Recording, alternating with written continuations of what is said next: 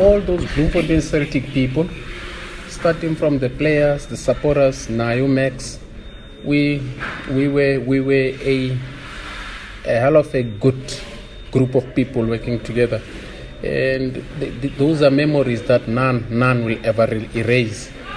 I feel extremely humbled and almost embarrassed that such comments are made. But Seema, Maduka, Khopane, we had a great working relationship with the passion of the supporters, with the quality of the players they have. They can achieve even more and better. It's just that it's unfortunate certain things that are beyond their control affected them. But the same must be given to him.